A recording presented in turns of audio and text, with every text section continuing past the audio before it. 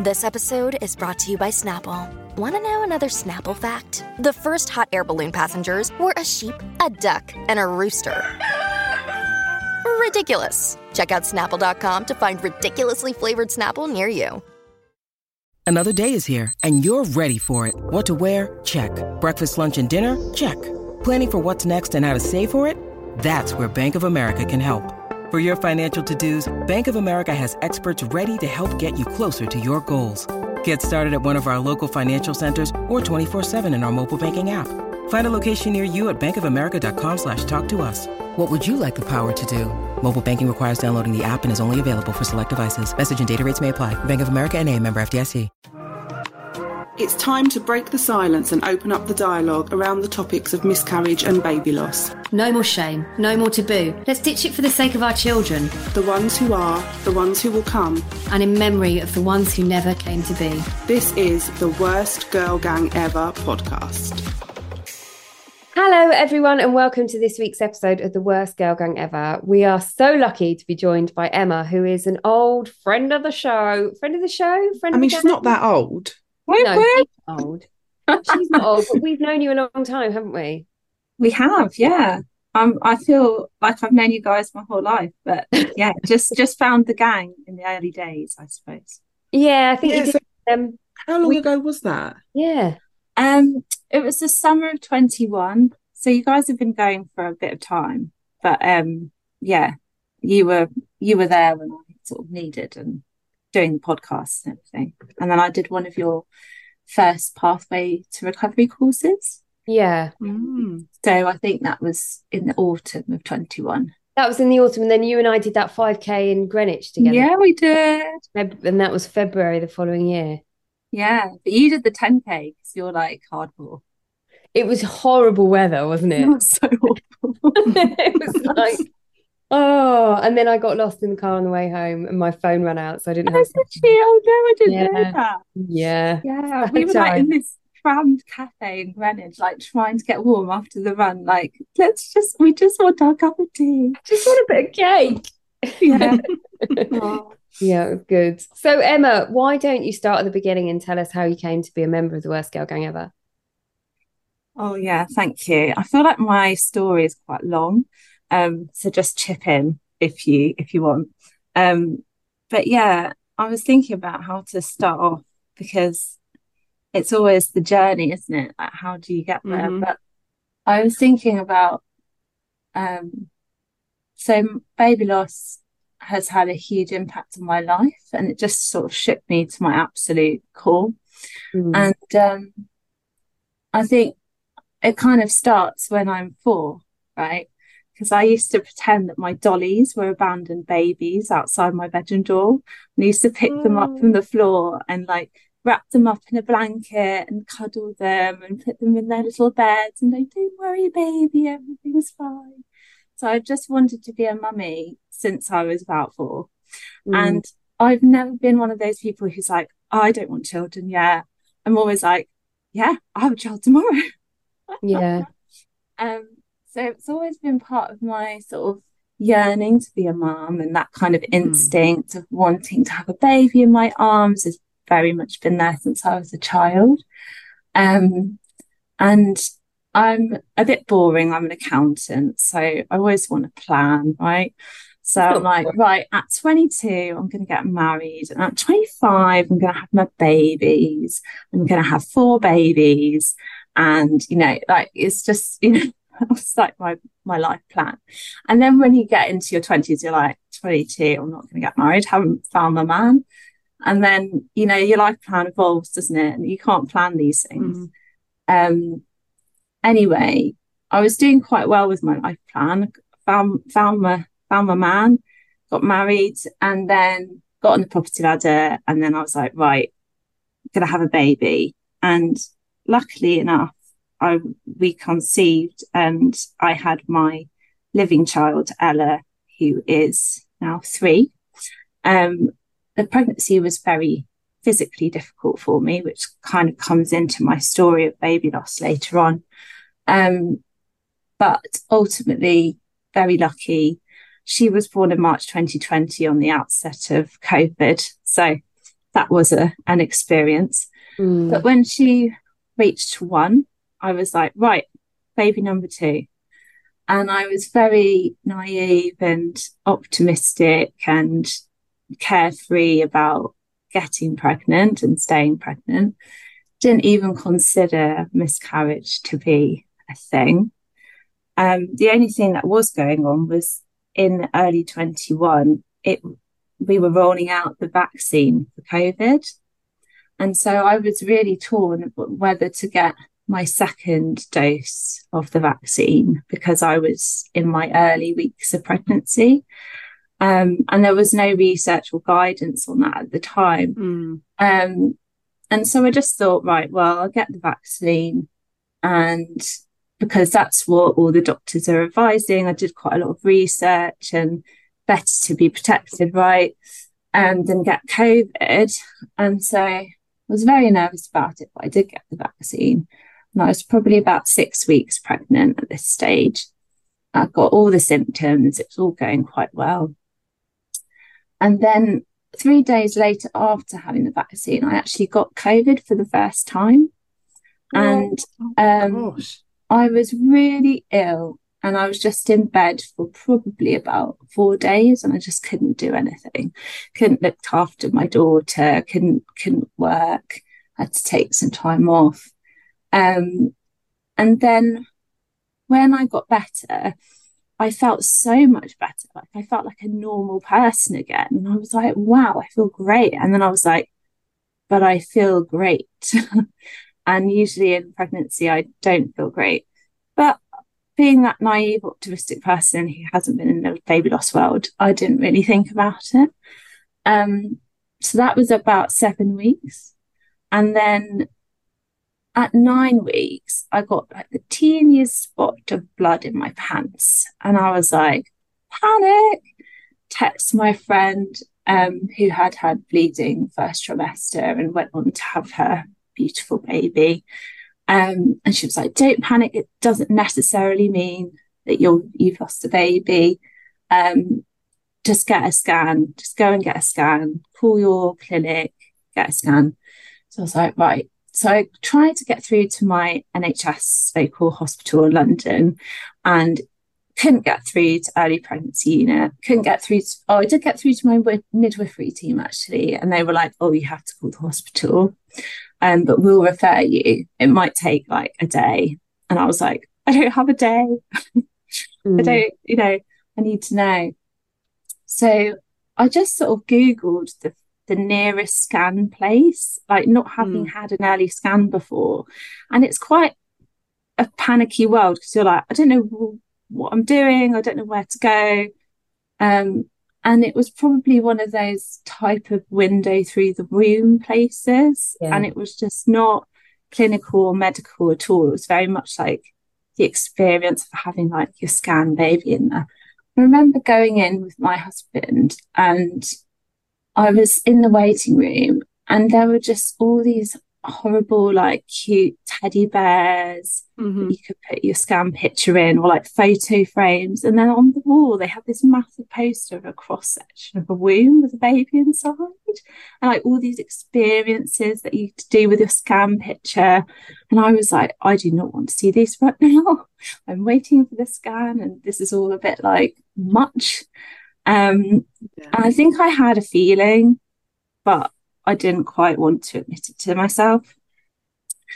Anyway, so I went into the scan room and there was this massive screen, like that you saw the scan as if it was like a cinema almost. Yeah. And then there was like a little screen where the sonographer was looking at it, but then it was projected on this massive screen. And it wasn't like she asked me, do you want to see it? It was just like, that was just how it worked to that place. So she started to scan me and I could see what was going on. And there was no baby. Like it was just two massive black circles. And obviously on a scan, the baby comes up as white. So it's the contrast. And I was like, where's the baby? And she was just like, I don't know, I think she must have been quite new, or maybe she hadn't done this before when it's been like this, or but she was just not very good. She was like, you'll have to come back in 2 weeks to confirm that it's a miscarriage. And I was like, hang on, what? Where's the baby? I just said, where's the baby? And she was like, well, there's two big sacs, so I think it's probably a twin pregnancy. And I was like, what? Twins? But where are they? Like, where have they gone? And she was like, oh, they've probably been absorbed. And I was like, absorbed? What? And so I don't really understand what's going on. And I was just in complete and utter shock. I didn't even know that you could have a pregnancy and the babies didn't grow, or the babies had been absorbed. I was very confused. Basically, she measured the size of both of the sacs, and they were both 7 weeks gestation, which fits into when I was really poorly with COVID. So I was like, in my head, I was like, COVID has killed my babies, not me. So it was like this weird thing. But yeah, I got back in the car and I was just like, I can't even function. Text my parents because they were looking after my 1-year-old. And yeah, I was just sort of like, what's going on? But to add to the complexity of the situation, my husband is American, and we'd had our daughter in COVID, and we hadn't been able to see or introduce her to any of her American families, so not her grandparents, not her aunties and uncles, Chris's brothers and sisters, mum, dad. And we were due to fly to America 2 days after the blood on my pants, because it was his sister's wedding, and it was his grandma was passing away, and so we wanted to introduce Ella to the original Ella, because she's great grandma Ella. And so there was a lot riding on this trip to America. So finally I went back to the London hospital because the referral did come through, and they had to do one of those scans again. And I found that experience horrific because they did the internal scan. And I've just found it really, really painful. Obviously I was bleeding at this point. I was sort of naturally physically painful. Physically painful. I know you're not supposed to, but I really did. Like, I found it because they sort of go in, and then because you're not pregnant, I don't know, but they really check the ovaries as well to check they've got to check that everything's sort of coming away, or that they were happy that it was just like a miscarriage and not ectopic, or I don't know what they were checking, but it just felt like she was going to one side, to the other side, and it was just like, oh, horrible. I think if it's simple and they go in and they see what they want to see in the uterus, it's not quite as painful as that. But I just said to her, and I was just in shock, panic, automatic Emma mode, it's going to be fine, let's just get through this. It was like my emotions shut down, and I just said to her, I'm really not okay. Could you just be really gentle? But for whatever reason, this sonographer lady wasn't having a great day. I don't know, but she was just really yeah, no problem. And then was just and I was like, oh, I'm finding this quite painful. She was like, sorry, just a bit more time. And I was just like, I was just crying, holding on to my husband's hand. And then we had this sort of debrief with a nurse afterwards, and I was just like, I really need to fly to America tomorrow. We just really need to go. And she was like, that's not a good idea. It's not going to be pleasant for you. Don't do it, basically. And I said, I really, really need to go. For my family, I just really need to go. And I said, could you get one of the doctors to just come in and just tell me that I can fly and what I need to do. And so eventually she went away, got the doctor back in. Doctor came back in, and he said, look, there's no medical reason why you can't fly, but you might be, giving birth to your babies on the plane. like in the loo.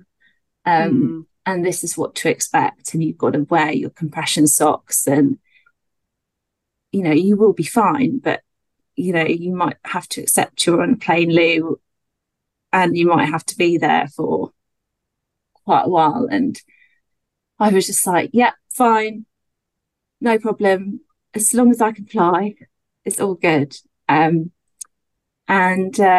Yeah, so I just sort of was like, got to go to America. And then I came back to our flat, and I was just like, right, gotta, you know, pack for a wedding with a dress that I'd bought from Seraphine, which is like a maternity dress that I've got to wear, but I'm not pregnant anymore.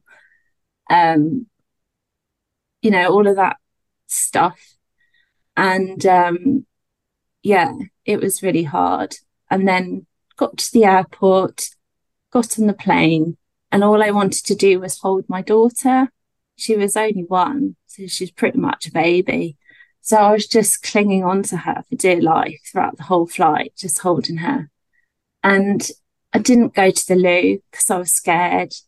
I didn't drink enough water because I wanted to hold her. So I wasn't looking after myself. And so when we got to America, I felt really physically unwell. We went to my sister-in-law's house at the other side when we were in America. And I like fainted on the way to the loo, which was only like 2 steps away. And so then I had to be carted off to ER, not A&E, ER. And I just thought I was going to die. Like, I felt awful, like physically absolutely dreadful.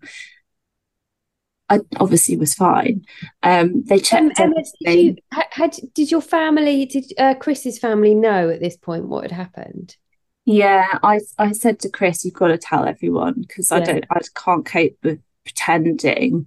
So they all Had you knew. told them that you were pregnant? I think we had, actually, because I was in that kind of fairy tale naive pre-loss excitement phase of being like, we have a baby. I won't be able to drink the wedding because I'm having a baby. I think we had just like, you know, immediate family and friends hadn't like done an announcement or anything, but no, yeah, I think they did know. And I was very insistent, like, they have to know because I'm going to be so ill. Well, not ill, but like, I'm not going to be okay. It's going to be really difficult. Yeah, so in the hospital, I was like dehydrated, so they put like a drip in and stuff. But I couldn't explain like why I felt like I was physically going to die. Like, I literally felt awful. And eventually I saw a gynecologist at the end. She came up to me before I was discharged, and I said, well, all the test results have come back fine. Like, I don't understand why I'm feeling so unwell and faint and dizzy. And she was like, it's a hormone swing. Like, you've been pregnant and now you're not. And it's a huge thing for your body to go through. And so she was really kind, and she was actually quite like knowledgeable and quite sensitive. And so I was like, okay, that makes a lot of sense. And yeah, and then I sort of was in America, like having that sort of 2-week bleed after a miscarriage, because I actually miscarried just before the plane, which was a blessing. Like, and it was a lot because it was 7 weeks, but there were twins, so there was quite a lot coming out, and it was in the loo, and I didn't know what to do, whether to flash or not to flash, or it's really horrible. But I mean, at the hospital back in England before I flew, they prepared me, and they were saying about how I might need to push and how it might be like contractions. And I was like, what? And she was going on about climbing a mountain. And I was like, climbing a bloody mountain? What's she talking about? I remember the exact same thing. Climbing a mountain? Yeah, she was like, you might, you know, it's going to be painful. you can't do medical management, you can't do, the operation, whatever it's called, because I didn't have time and I needed to go to America. Right. So I just had to have it natural. And the nurse was just like trying to prepare me, I think. And she was like, it's going to be hard, but it's like climbing a mountain, you can do it. And I was like, what is she talking about? And then she was like, you might have to push. And that was really like, what? I'm going to have to push? I was exactly the same. I remember they said to me, if you feel the need to push, or when you feel the need to push. And I was like, having already had children, it suddenly took it from a heavy, painful period in my head to having a baby. Having a baby, exactly. And I was really, I think that was definitely a standout point for me of like, fuck, I am so unprepared. I do not know what's going to happen. Yeah. I'm really, really frightened. If there's a pinpoint in my experience, it was that when she said, when you feel the need to push, push. And so they've given you enough information to scare you shitless, but not it was the full information so that you're actually prepared.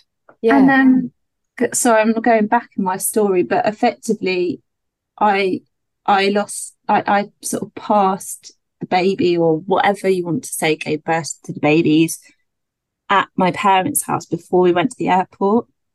And I was so glad that I was there and not on the plane, because I was actually on all fours, like in a birth position on like the bed, like the guest bedroom bed. And I was like sort of, going through the motions as if I was like in labor for you are in labor, because you are effectively, that's what's happening to your body.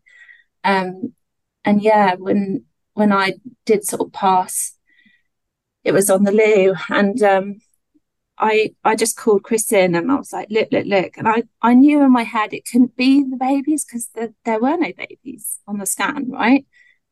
But it kind of looked like it, but it must have just been the sacs. But it really, like, it was a big part of the trauma was seeing that in the toilet. Like, it really shook me. Like, I didn't know what to do. Like, do we get them out? Do we? I didn't know what to do. In the end, Chris was just like, I think we just got to flush.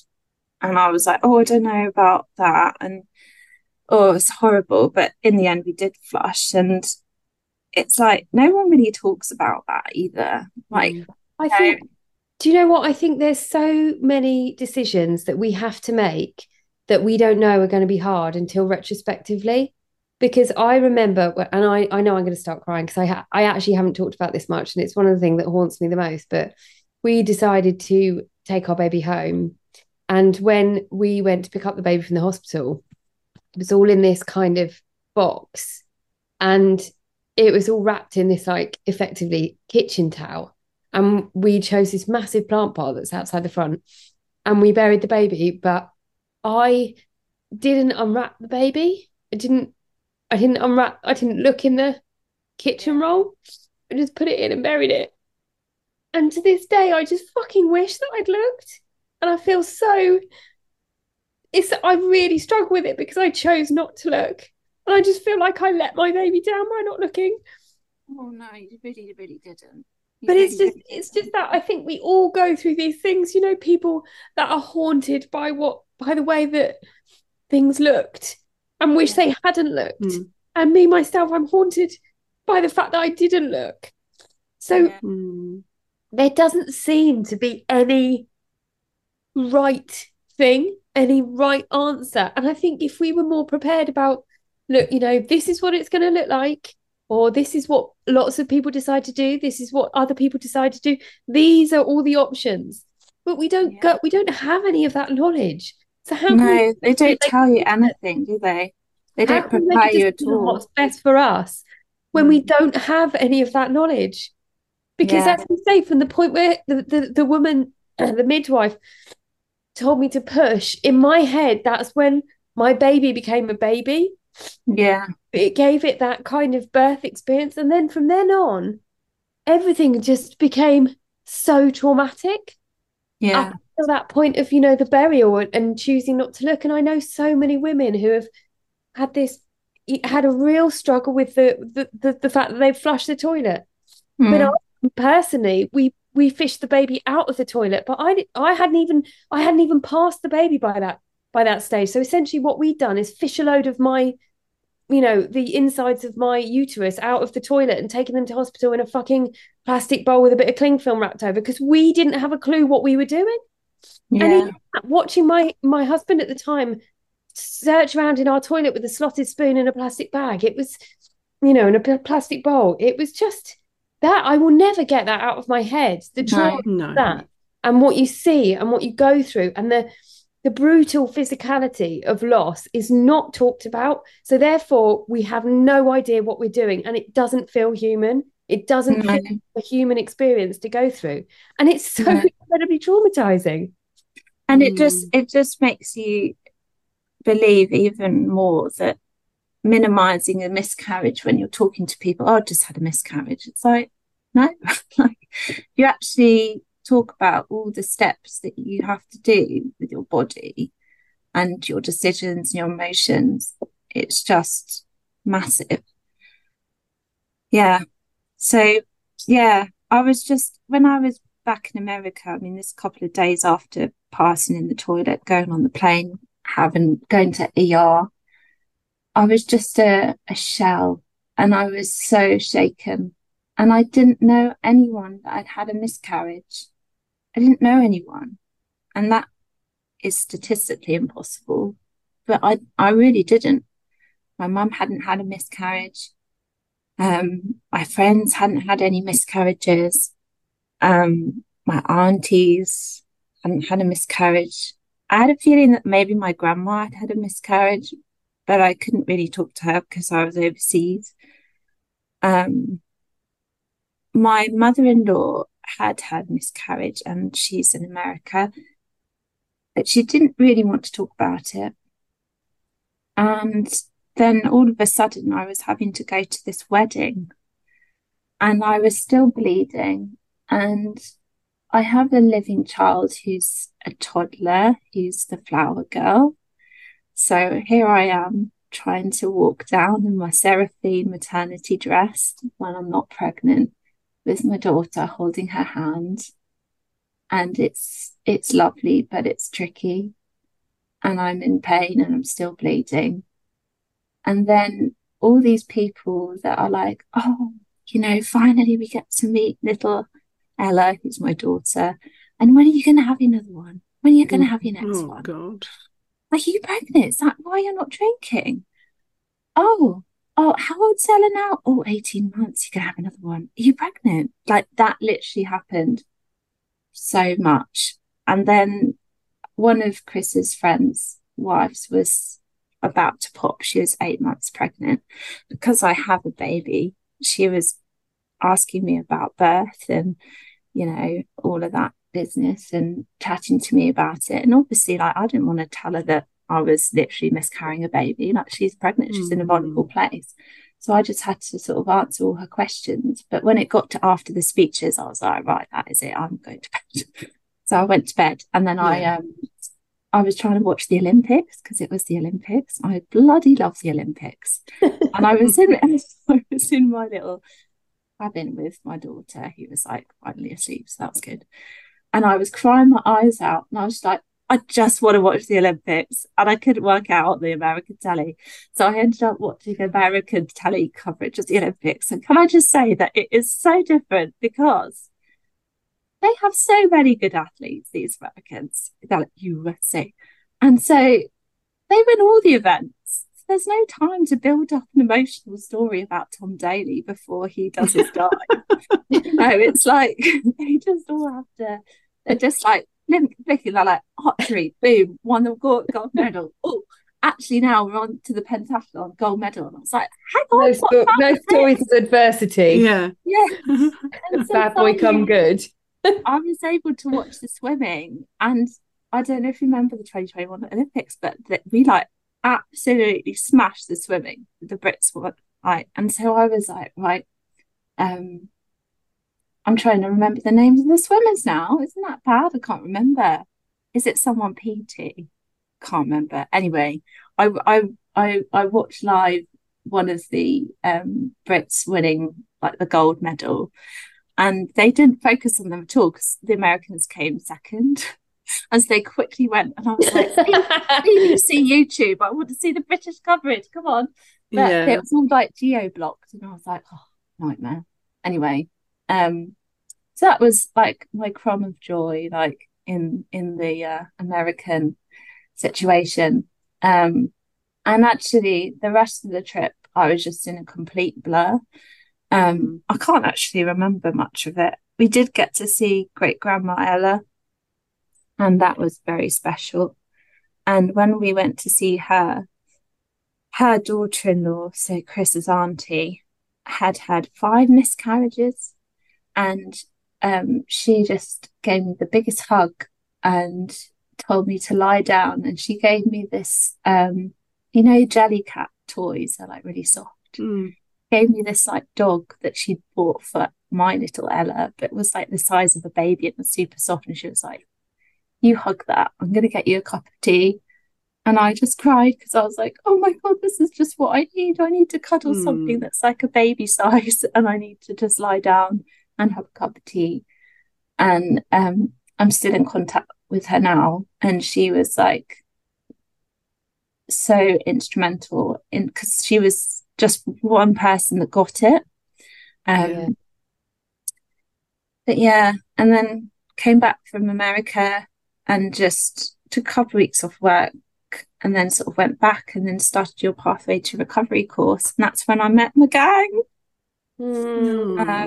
So yeah, went into a breakout room on the course with the girl gang and met about 8 or 9 incredible women who'd had first trimester losses on Zoom, and we've still got our WhatsApp group, and we support each other, and that was really great.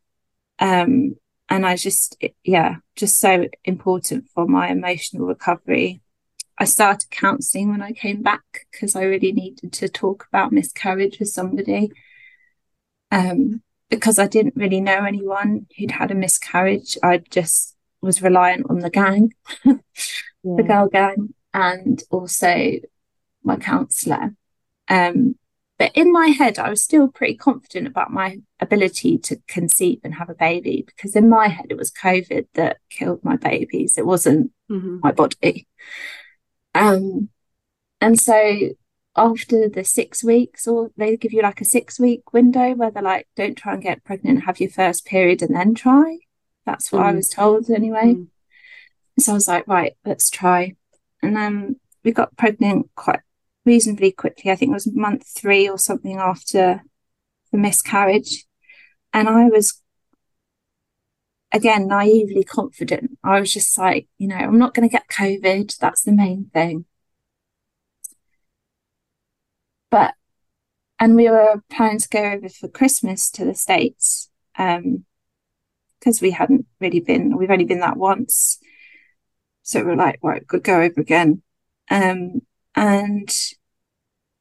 literally 2 days before the flight, I was 5 weeks pregnant only, maybe approaching 6, and I had the bleeding again. And I was just like, oh my God. I think that was the one that really, really, really shook me, because I'd done everything right. There was nothing that I had done or hadn't done. I felt all the symptoms, but in retrospect, they were coming and going and coming and going. And I was obsessive with those, what are they called? Those pregnancy tests, the clear blue ones, which tell you how many weeks. And I had done them, and it was like 2 to 3 weeks pregnant, 2 to 3 weeks pregnant. And then it went 3 to 4 weeks, but then it went back to 2 to 3. I don't know. But basically, I did lose that baby as well. And I just remember Chris coming into the bathroom because I called him, and it was like this animalistic cry. And I just remember like just collapsing on the bathroom floor, and I just couldn't Like, it's just the worst pain, isn't it? Knowing that you're losing another child. And it was just horrible. And I didn't know what to do because I didn't know whether to go to America or not. And maybe I'd get really ill again and have to go into hospital. So maybe it wasn't the best idea. But the problem was that my sister was pregnant and as well, early as well, but pregnant. And I just couldn't bear the thought of staying in the UK and having to spend Christmas with my pregnant sister. And I know it's horrible to say that, but I just couldn't cope with that. So I ended up going to America again. And it was like a really bad decision because on the plane, I got into trouble and I had this stabbing pain in the area, and I thought I was going to die again. And I had to call the button and they had to do an emergency landing. Luckily, it was near the airport and we were nearly there. Yeah. But actually, when I got there, everything had eased and it was fine. So I didn't have to go to hospital. But we went into this hotel and it was like this Christmassy, like we were near Boston and we were going to have this lovely American Christmas in the city first, and then we were going to go back to my in-laws. And then that night we were supposed to go for a meal, and I just collapsed again. Like I felt really faint, and I collapsed, and there we were in a taxi to the hospital. And in retrospect, I was just having a panic attack. But I just hadn't had one of those before. And so I thought I was going to die. I was like, I'm going to die. And so we got whisked in straight away. Like, we were in the centre of Boston. There's so many hospitals in Boston. We're the best place to possibly be. They whisked me in and I was sort of in and out of consciousness. And then this is quite funny. This is another crumb. So I was in this room and they were like checking for like internal bleeding. They was all quite like, there's loads of doctors in there. And I opened my eyes and I saw this really handsome doctor who had this Harvard Medical School like embossed like fleece. I was like, wow, he's really attractive. I was like, what's happening? And then everything seemed to calm down. And then I think they quickly realized that, I said I'm losing a baby, I'm bleeding, but actually, medically speaking, I was fine. So I was just put in a corridor.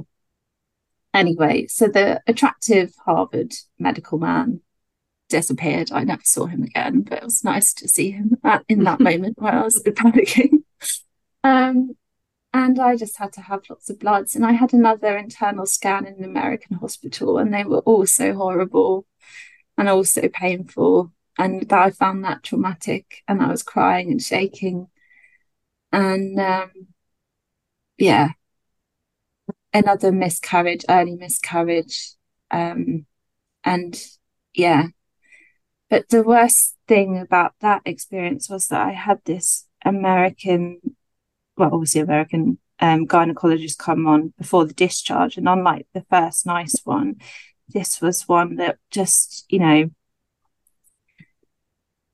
were saying, oh, and because of the aborted fetus, and using like really horrible words like abortion. And I was just like, what?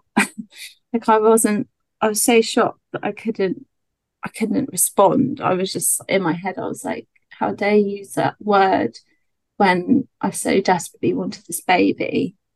I know it's a medical term, but she really did not have that bedside manner kind of, I don't know.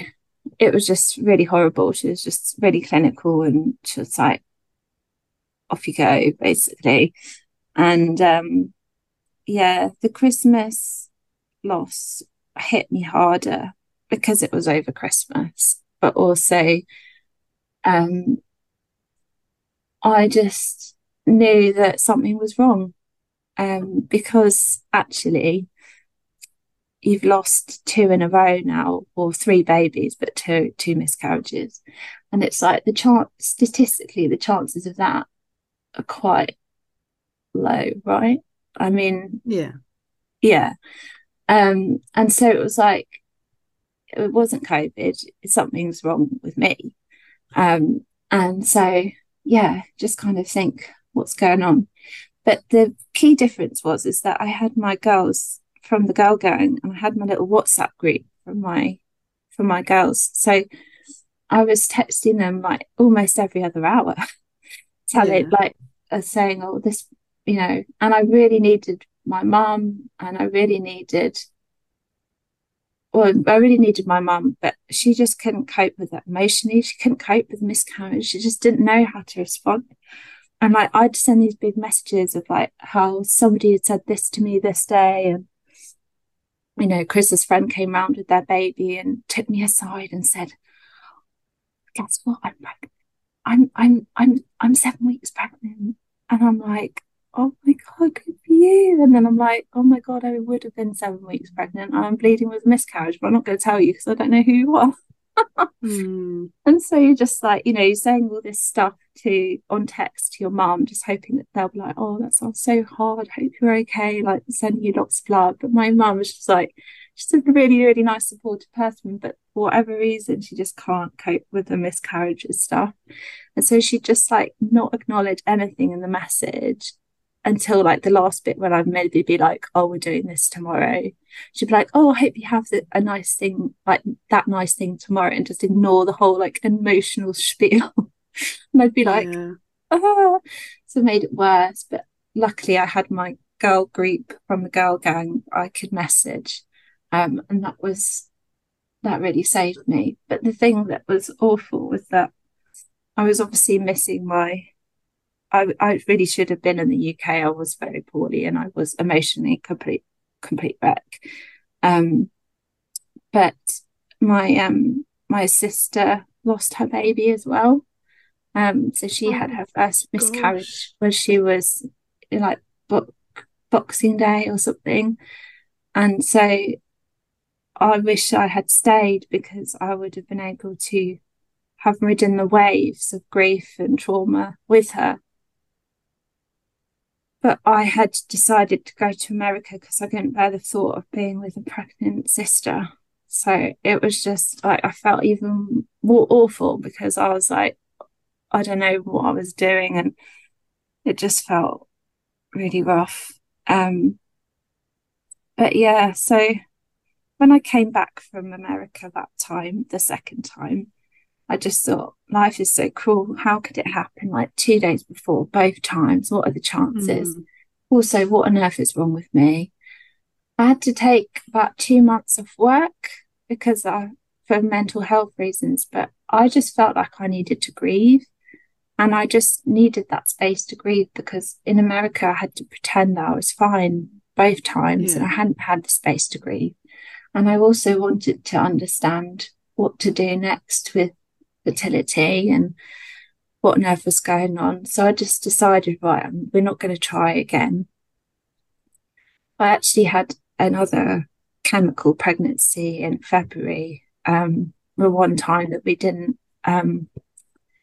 use precautions. I did get pregnant, but it wasn't, I think it was like a pregnancy test 4 weeks or something, and then I had like the period or the very early miscarriage, or whatever you want to call it. But yeah, and at that time off, I listened to the Girl Gang podcast a lot. I discovered this Harry Potter podcast, which is amazing as well. So I listened to that. Love Harry Potter. And I did lots of like things to heal. But I actually were really good. So I did lots of like painting. So I did lots of like art. And I know this is a podcast, so you can't like see, but I painted, instead of my little memorial for my babies, with the twins, was painting 2 of their flowers of the birth month that they would have been. So this is my little painting of the flowers. So I do that and been listening to the Girl Gang podcast. I've been listening to my Harry Potter podcast. And then I got back into my music, so I played some piano. So it was really like a healing time. So I felt a lot better in the spring, because I hadn't been trying, I hadn't been in the fertility world. I'd taken this time off work. I'd done some healing. I've been talking lots through therapy and a lot of, been discovering the girl gang. Did my 5K with Bex and some of the other girls of the gang. It's feeling good. And I was also having, I was paying privately to have acupuncture with Rachel, who a lot of you probably will know who she is, who does fertility acupuncture, and then also did nutrition stuff. And Rachel said to me, because your losses are going down in gestation, she thought it was she thought it might be an immune issue. So as in like the first loss was 7 weeks, and then the second was like 5 or 6 weeks, and then the third was chemical pregnancy. So it's like losing them earlier and earlier. And so she said, right, well, you've got to go and see this guy, Dr. Shahata, and you can see him privately, and he'll test you for all these immune tests. And I just jumped in and said, I really can't afford private. And she said, well, he does have an NHS practice, but you might have to wait a while. And I just said, well, that's what I'm going to have to do. And so then you come away from that and you're like, right, I've got a potential answer. I've got a fight here. And I called the GP and I explained about that I'd had 3 losses, but lost 4 babies, and that I wanted to be referred to this man. And they said, nope, you've got a living child. No. Oh, really? He doesn't accept referrals if you've got a child? I was like, that's wrong. I've had recurrent miscarriages. I've had 3 losses, so you have to refer me. And they said, yeah, well, we can refer you to, I don't know whether it's King's or whatever, generic fertility clinic. And I said, no, I need to be referred to this man. And they were like, no. And so I was like, fine. Big London GP thing. I was like, I'm just going to ring back in an hour and try and get another appointment with another doctor. Yeah. Rang back, got to speak to this lady who I really liked. I'd seen her before. And she was like, oh my goodness, what you've been through is so terrible. Of course, we can't refer you to the man, but we'll refer you to the clinic. It might take a while, but I'll do it. And I was like, thank you so much. And then it was like this kind of 3 to 4 months of just ringing the clinic to try and like, any cancellations? Yeah. Finally got through, and got the blood tests, and but it's all these little steps that you have to do, isn't it? It's just like women's health. It just you have to be such an advocate for yourself. And I have to book these blood tests for the clinic at particular sites that I didn't know where I was going. It was in like southwest London, and I was southeast London. So I got up really early to go to this place, and then I got to this little GP surgery, and I finally got in, and this nurse was like, the door was wide open to the waiting room. She was like, oh no, these are very specific fertility ones. I don't have the right chest tubes for this. And I was just like, oh no, everyone can hear. She was like, you're going to have to go to this hospital now. And I was like, I don't know where that is. How do I get there? And she was like, oh, well, you just go down this road and down this road. And I was like, oh my gosh, I've got to go to work. Anyway, get to the hospital, and 10 vials of blood later, I was back in the car with my Mars bar. Luckily, I had my Mars bar.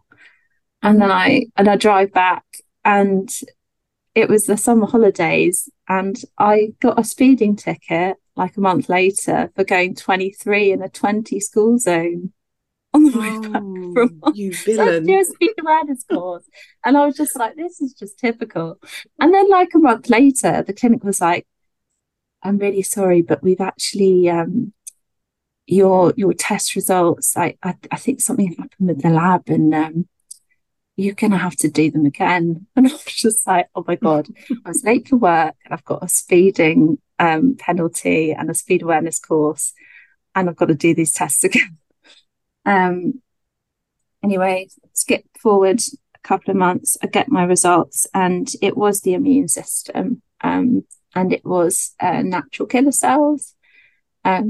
So I was put on autoimmune drugs and progesterone pessaries, and that was effectively my answer. So I was lucky enough to get my answer. And I had my rainbow baby 2 months ago. So I'm very, very lucky. But in that year of recovery where I wasn't trying to get my answers, I had a lot of my friends become pregnant and a lot of my colleagues become pregnant. And so for 5 months, I had a constant 30 people that I knew that were pregnant. And Blimey. Some people have their babies and no one become pregnant, and the number 30 just remained. And I just couldn't cope with it. I found it really difficult emotionally. And I was in work and I hadn't got any of my answers at this point, I hadn't got my referral through. And one of my colleagues came up to me, and this was probably like the 6th or 7th colleague that's come up to me and be like, oh my God, guess what? I'm pregnant. And you're like, oh, great. And then you go and cry in the loo.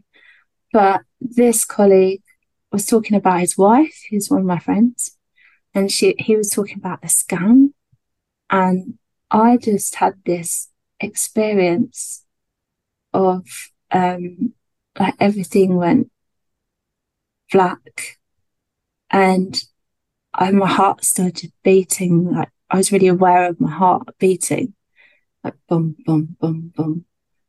And I had like this horrible flashback of being in that first scan room and seeing no babies on the screen. Yeah. And I was like, sorry, got a meeting, got to go. And I like went into the disabled loo and I just crouched on the floor, like I did when I found out about my second. Like, I just had to be on the floor, and I was just like crying and sweating and shaking. And I was like, this is not normal. And so I called the GP the next day, and they were like, I think you've got post-traumatic stress disorder, PTSD. And I was like, oh, yeah, makes sense. So I was getting triggered everywhere. And I said, well, what can you do to help me? And they said, well, we can refer you to counselling. But because, you're generally like, okay, like we can't actually help you probably, like the waiting list is just, So we would advise, if you can, go private. And I got really angry because I was like, this is like a really big deal for me. Like I can barely function. I cannot go into work because somebody else is going to tell me they're pregnant, or somebody else is going to come up to me out of the blue and just be like talking about their pregnancy at their scan. And I was just like, oh, how do you even do this if you don't have the money to pay for private counselling? Luckily, I did have the money, and the counselling really helps. And what they do is they ask you to tell your story, and each time you tell it, it becomes less and less trauma, and you process the trauma by talking through your trauma. And it really worked. So the fact that I can tell you this story without crying too much, I cried once, but it's okay. I'm so pleased the therapy was helpful, and so pleased that you got there in the end with your rainbow baby. It's so hard with. I always worry that people who don't advocate for themselves never get the answers, and then they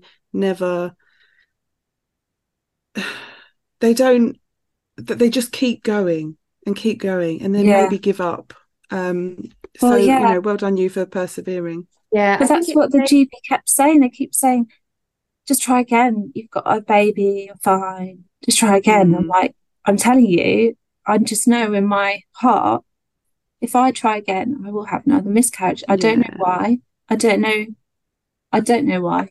I think it's a real testament as well to the power of like the Girl Gang, and how, you know, sharing what you've been through and being able to connect with other people has led you to Rachel, and then led you to finding the answers. So Emma, thank you so much for coming and sharing everything with us. It's such a powerful story of recovery, and I hope that people that are listening will be able to take comfort in the fact that you have not come out the other side, but you have been able to move forward by seeking out not just the PTSD therapy, but also the creative therapies that you shared about. And by taking that time, you were able to kind of move forward in your recovery. It's great. Thank you so much for for being so real about your journey as well. It's going to be a really good episode. Oh, thank you. I think we'll relate to a lot of what you said. Yeah. I think one of the tricky things is if you come across other women who've had miscarriage and they brush it under the carpet and they say, oh, but it was fine, it was only early, or you know someone who's had a miscarriage who hasn't told anyone, but then you kind of find out and then just carried on with life and they're seemingly absolutely fine. And there will always be people like that, but I think the main thing is that this support and this help is available for people that do get flawed by it, like, you know, all three of us, and that it is promoting an understanding that everyone does deal with things differently, and if you're not as affected as another person by miscarriage, doesn't mean that your experience is sort of wrong or anything, but it does, as you say, make it harder for those of us. It makes us feel like we're doing something wrong, doesn't it, in terms of how we're coping. But I think that loads of people feel like that, and I think this will just be great for people to understand that they're not alone. Thank you so much for sharing. Thank you very much, and thank you for all you do, because as you said, if I hadn't found the gang, I don't know if I would have ever had come across Rachel and then thought it was immune and then got the answers. So it's amazing to have this shared knowledge as well as a community support group. Because it is, the women's health research of medical stuff is just appalling, isn't it? And you have to advocate for yourself to change it. We're on the way. Exactly. Well, Emma, do keep in touch, won't you? And sending you all the love, and perhaps we'll see you on to see you soon. Yes, thanks so much. All right. Take care. Thanks.